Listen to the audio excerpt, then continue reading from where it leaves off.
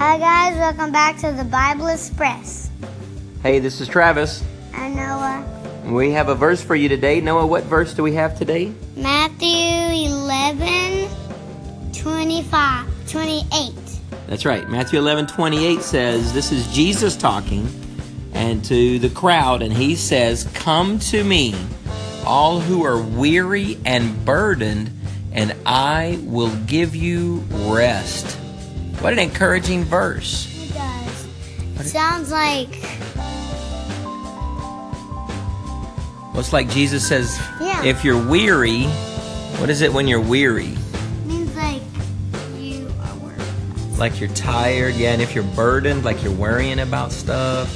He says, so if you're tired and you're worrying, sometimes we worry about different things, then Jesus says, you can come to me, and what's Jesus going to give you?